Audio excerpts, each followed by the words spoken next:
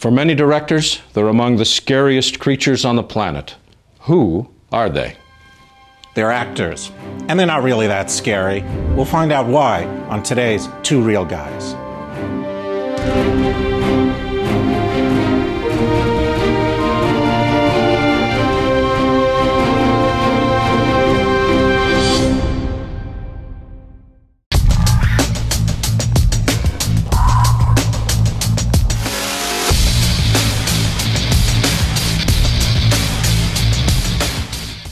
Hi, my name is Larry Jordan. And I'm Norman Hollyn. And welcome to the Two Real Guys, where today we're talking about actors. Yeah, now nearly all of my students at USC have the same fear. The first time they get onto set, it's like, how do we direct the actors? New directors, I find, are always afraid of saying the wrong thing, of not being able to talk to actors properly at all. Right? They've heard all the rules. You shouldn't give them line readings. You need to discuss motivation with them. So how do you know how to talk to them really? The key thing to keep in mind with actors is that actors are people. And just as all people are different, actors are different. You don't work with actors the same way, but you still want to communicate with them. Mm-hmm. And the key is to get a sense of how they want to be communicated with. Right. Some require more line readings, while others need to find how to say the lines within themselves. And when you're working with amateurs, the best thing that I found when you're working with someone that isn't comfortable on camera is to distract them. Mm-hmm. Don't let them get all focused on the equipment and the gear and the noise that's going on around them. Instead, talk about something totally unrelated, and then when they get on camera, they're focused on a conversation with you as opposed to worrying about all the hardware surrounding them. Mm-hmm. Yeah, now I've worked with a lot of professional actors of varying degrees of experience, and it's the same thing. You need to find which actors need more or less verbal instruction. Some don't want you to tell them motivation at all, but want to discover it from the situations that you give them, the props, the other actors, but some of them want detailed notes, detailed prep, either before set or right before shooting. Norman, what I think we should do is let's move down to the stage and let's work with real environment. Let's go to a real environment. All right. Just hush, would you? We want to go down to the stage and let's work with our two real players and let's model a couple of situations. So let's start with you and Andrew and let's switch down to the stage. So, Andrew, I want you to be angry. How? Well, be angry. How? Oh, come on, you know. Just be angry. Be angry how? Can you give me something to work with? Ah, good idea. Try this.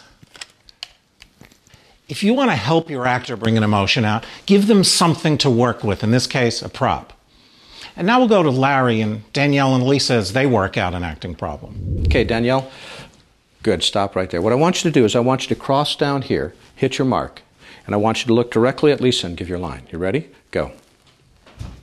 Lisa, we need to talk. Now, let's take a thought about this. Danielle, that was incredible, except you have to remember that Lisa has just stolen your best boyfriend, and we're missing that whole emotion. I want you to look past Lisa's shoulder. You don't want to look at the camera, because that involves the viewer. So I need to have you nail your position, really give me that strong line, and then I kind of need a gesture of some sort. Can you give me a gesture that we could use? How about a hair toss? Perfect. Let's try it and see what it looks like.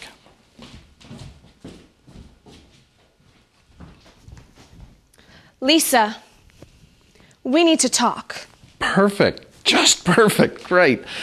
What we're going to do now is we're going to go back to Norman, also on stage, as he shows us another example of how we can solve problems during production.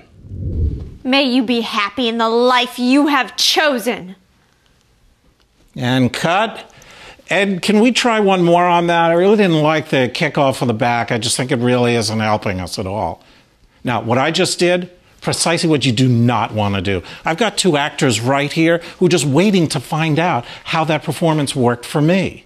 Right? Lisa, that was a great job that you did. I completely understood how you're feeling about Andrew there. Thanks a lot. Remember, as soon as you yell cut, you talk to your cast, you talk to your actors, and then you talk to crew.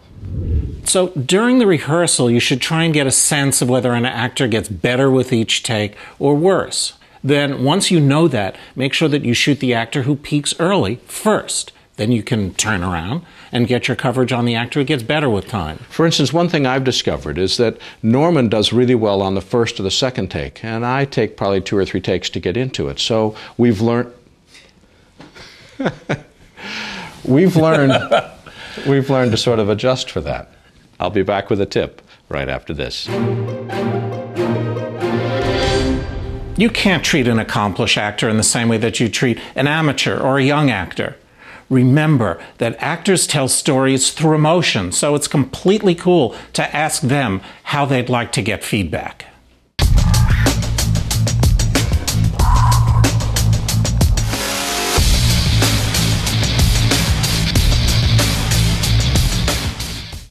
It's important to understand acting whether you're directing, editing, shooting, hair, makeup, wardrobe, it doesn't matter.